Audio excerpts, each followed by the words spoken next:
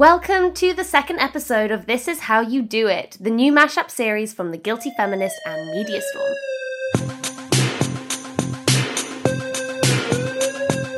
We celebrate the marvellous, if slightly masochistic, can I say that? People working to make the mainstream media a little bit better. I'm Matilda Mallinson. And I'm Helena Wadia, and we're the hosts of Media Storm, the podcast that hands the mic to the people with lived experience and calls out what the mainstream media could be doing better to report on marginalised groups. Our guest this week is the award-winning journalist and activist who founded The Unwritten, a publication for people with disabilities to share their stories without them being reduced to trauma or inspiration. Well, just last week, she collaborated with the Daily Mirror to edit a fantastic series centering people with disabilities. You can still catch her Disabled Britain series on the Mirror Online, which launched with an investigation into the thousands of deaths linked to government failure to act on proven failures with its disability benefits system. Please welcome... Bit of crescendo. Rachel Charlton-Dailey. Hello, Rachel. Hi. Thank you so much. Rachel, you're tuning in this week from the northeast of England, which means you can't physically join us for what we like to be our glass of ice-cold weekday wine. Or rhubarb juice. Or rhubarb juice. This show's basically just a front for heatwave refreshments. How are you handling the heat? I'm handling the heat really well. Yesterday, I was not handling the heat really well because I've got a chronic illness called lupus, which is triggered by heat and sun. So usually when the heat hits, I just sort of go, oh, no, I need to lie down. Because you actually have an excuse to do that. I do that with absolutely no excuse. I have a get out of jail free card when it comes to the heat and sun. So when people start going, oh, typical British people, I go, well, actually. Actually, you're pathetic. I'm not pathetic. Also, I have to ask, are you drinking a hot drink? No, it's iced coffee. It's iced coffee. I swear it's iced. It looks like a hot drink, but it's iced coffee. I was about to say, that's incredible.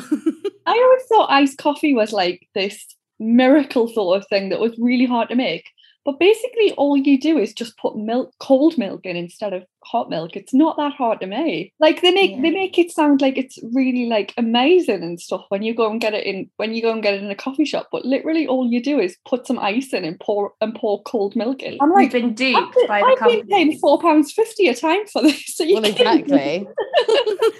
Well, okay, look, we do love talking about iced coffee, but obviously we're not here to talk about iced coffee. Although maybe side note. Iced Coffee podcast, just write that down. But Rachel, your recent series, Disabled Britain, has fronted the Mirror over the past week, and it's got investigations and features about disability that break from mainstream news norms in a whole host of ways.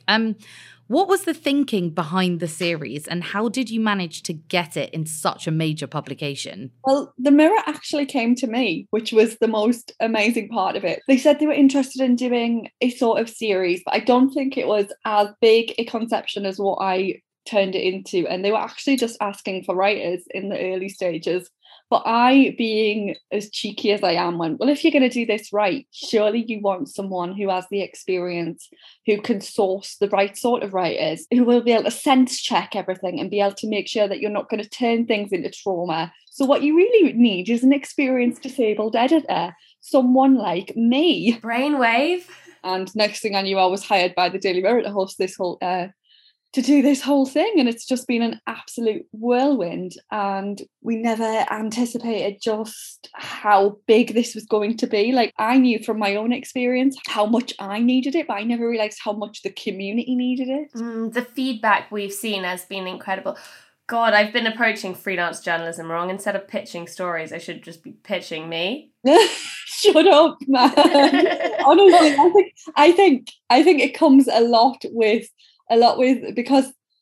from the fact that I'm just there's a saying up north that shy bands getting out, and this is something that I've definitely taken on as my own personal philosophy. And I think if you don't ask, you're not going to get it, you know.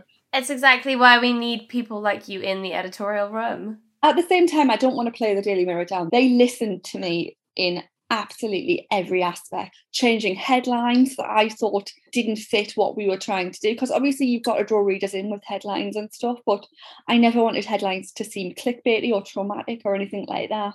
We made sure we only had the right writers, and even if they were celebrities and stuff, we didn't want their stories to be I'm disabled and it doesn't stop me and that sort of thing. We didn't want those sort of stories. Just every single aspect the Daily Mirror listened to us, like even up until the name, like there was parts where we were still using language like people with disabilities and stuff like that, where disabled people don't really like the term people with disabilities because it takes away our personhood, you know. It's just how much they listen to me, and I just never expected it because I've never experienced that as a disabled person.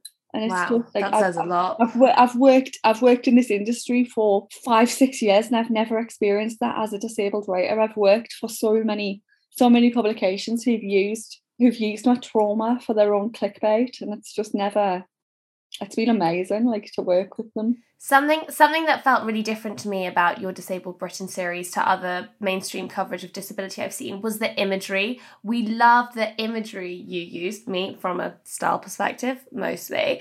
But what was the kind of picture that you were trying to paint, and who were the photographers that you trusted to deliver this? So one of the main photographers on the series was a really good friend of mine, Shona Cobb, and she is a disabled photographer herself. And that was really important to us. We wanted, like, as I said, we wanted everyone where possible to be disabled. We didn't want the images to be of disabled people looking sad and disabled and sick kiddies and super inspirational photos of disabled kids running marathons and stuff like that. We wanted them to be real people. We wanted them to be real people living their lives. And, you know, disabled women especially, are fashionable people. We are people who are happy and comfortable in our skin. So when we had Amy walking around the streets with Ava, we had her in a gorgeous dress, and we had Ava in a lovely bow tie.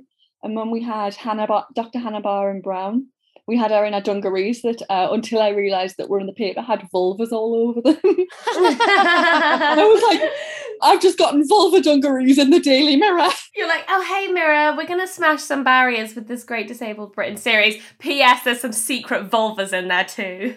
That's one of your greatest achievements to date. Yeah.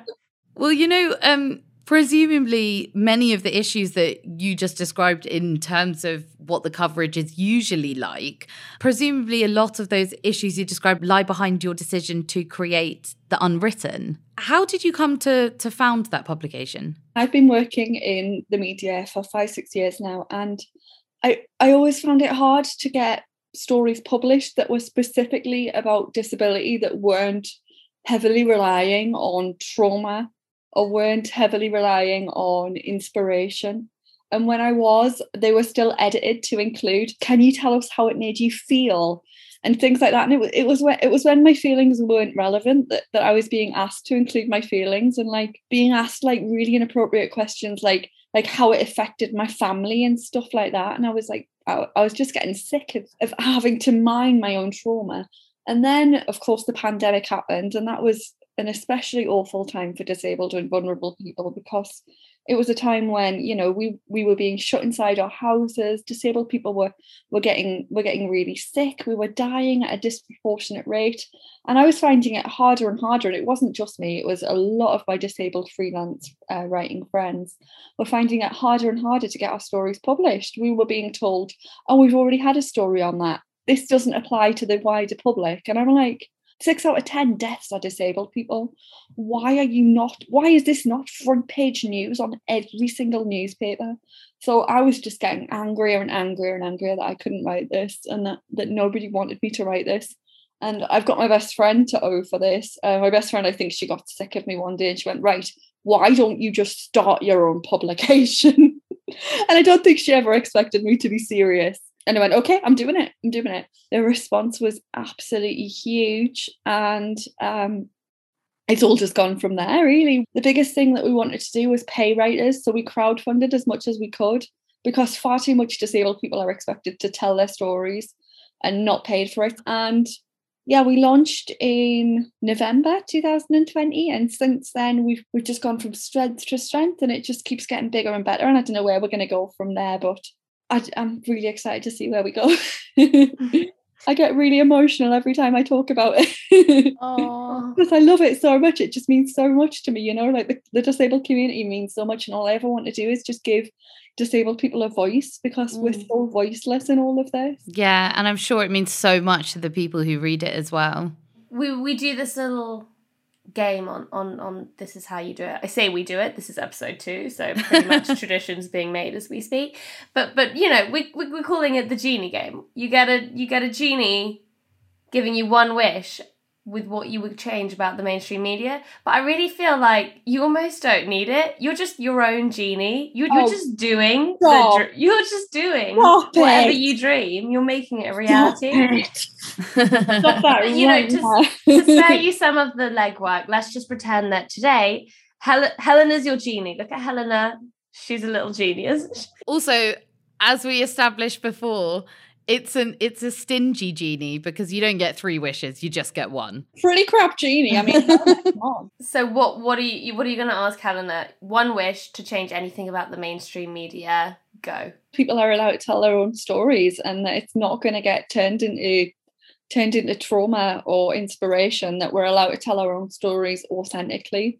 And I'm going to add a little caveat onto this, and that when we do tell our stories, that the language that is used is authentic language and not outdated language, because there is still a lot of outdated language used around disability in the media.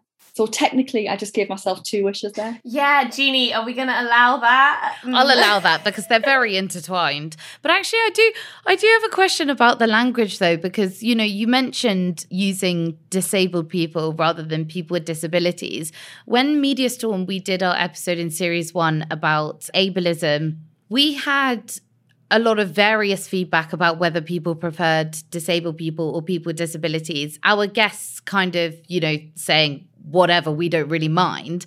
And we used both. But then we got DMs saying, you shouldn't have used disabled people. You should have used people with disabilities.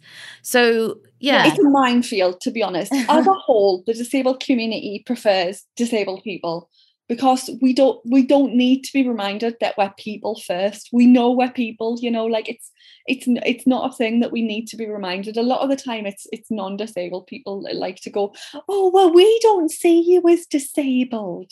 Right. It's one of those sort of things. But at the same time, there are different people with different conditions who prefer to use that language. So it's always best to ask. Well, Rachel, maybe you can tell us about your favourite story you've ever reported on or curated or edited. My favourite story I've worked on is when I worked on a story for HuffPost about disabled users of TikTok. TikTok approached me originally because they had a series, I think it was like their top 10 or something, and there was disabled people involved in it. And I thought, oh yeah, this is great. Well done for all your inclusivity, TikTok.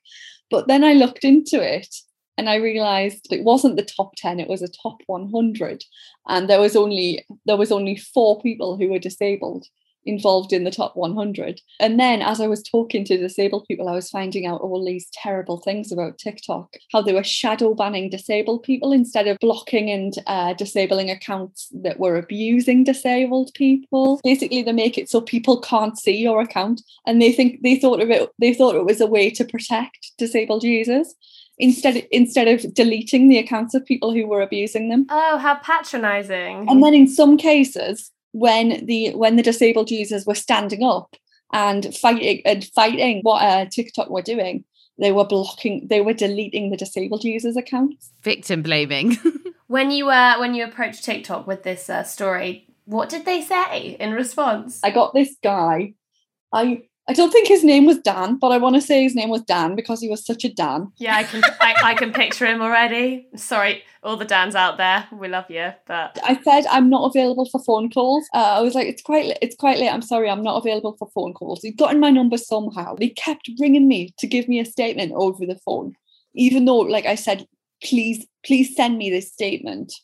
And he just kept barraging me with like absolute bullshit, saying that like, oh, these were policies that were put in place to protect the users. We're changing the policies, and we need to know the accounts that had been affected, but we can't see this happening to anyone. Whilst this was happening, one of the accounts that I told him about again got deleted. It just got worse and worse. I'm getting so much aggro when I just want a statement.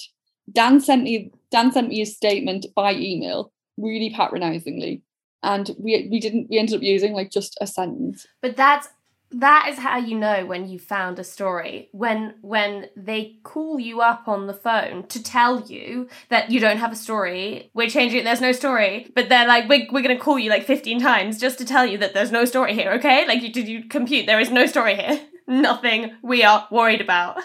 They did eventually end up changing some of the policies around harassment on TikTok. I mean, I can't officially take responsibility for that, but they did change some of the policies around harassment. But it's ridiculous, it really is. All the while they were bragging about how many unique users they had on TikTok and stuff, and I was like, yeah, it's great you've got all these unique users, but half of them are pricks. how many of those are telling women to get their tits out and go kill themselves, you know? Well, exactly. And I think that is a good space for us to take a little break, have a little sip of iced coffee or maybe something stronger after that. And we'll be back in just a few seconds. Welcome back to This Is How You Do It. Well, Rachel, in the UK, we're looking down the barrel of a pretty tumultuous times. The Conservatives are choosing our fourth Prime Minister in 6 years, and we hilariously managed 3 education secretaries in as many days. Any hot takes? I just hope that one of them likes disabled people in some way, shape or form and doesn't want us all dead, but I cannot see that happening anytime soon. That's a big ask. It's a really big ask, it really is. Who do you think is the least depressing option? Penny Mordaunt, maybe? I don't know. just because we know the least about her, so it's the least damaging information about her. For real, kind of what would be the immediate policy that you think needs implemented in terms of helping disabled people? I know that there are so many in this country, but what would be the immediate one? We need an overhaul of the benefit system. And we need just more. We need more in the benefit system, but we also need how the benefit system is assessed. At the minute, the benefit system is more about proving you're disabled. Benefit assessments should be done by trained professionals, and at the minute they're not. Who is doing the benefits assessment? They're basically just paid assessors. They're not trained doctors who do them, you know, and you don't have to have any sort of knowledge about disability or medicine or any sort of illnesses to actually do the assessments. You're given just a checklist. It's not viable, especially for chronic illnesses, because you're asked things like how far can you walk and how many hours can you work and things like that. And yeah, I could probably walk quite far on my good days, but on my worst days, I can barely get out of bed, you know. And what are you asking me to assess here? And there's just not a good assessment process, because if they see you on a good day, they're going to write down on the form, she looked healthy. Right. Well, Penny Mordaunt, if you're listening. Yeah, get it sorted, Penny. You're probably not going to, though. Get it sorted. Rachel Charlton-Dailey, thank you so much for joining us on This Is How You Do It. Where can people follow you, and do you have anything to plug? So I am on Twitter and Instagram, Rachel C. Dailey. Please go and follow The Unwritten, which is at The Unwritten Pub on Twitter and Instagram, and theunwritten.co.uk. We are still crowdfunding at The Unwritten. The Mirror series is still online if you look for Disabled Britain and The Mirror. And I think that's about everything that I've got to plug. Lovely listeners, make sure you catch the latest Guilty Feminist episode on giving birth, a hilarious episode featuring Kiri Pritchard-McLean, Jessica Foster-Q, music from Grace Petrie, and special guest Melody Robinson, who runs all things birth and beyond. And of course, the episode is hosted by Deborah Francis-White. And on next week's Media Storm, we have something a little bit different. We will be airing our exclusive investigation into non-offending paedophile networks, speaking to people who have clinical paedophilia but have never acted on it, and are denied therapy and healthcare that is proven to prevent abuse. That'll be out next Thursday, in time for your morning commute. See you then.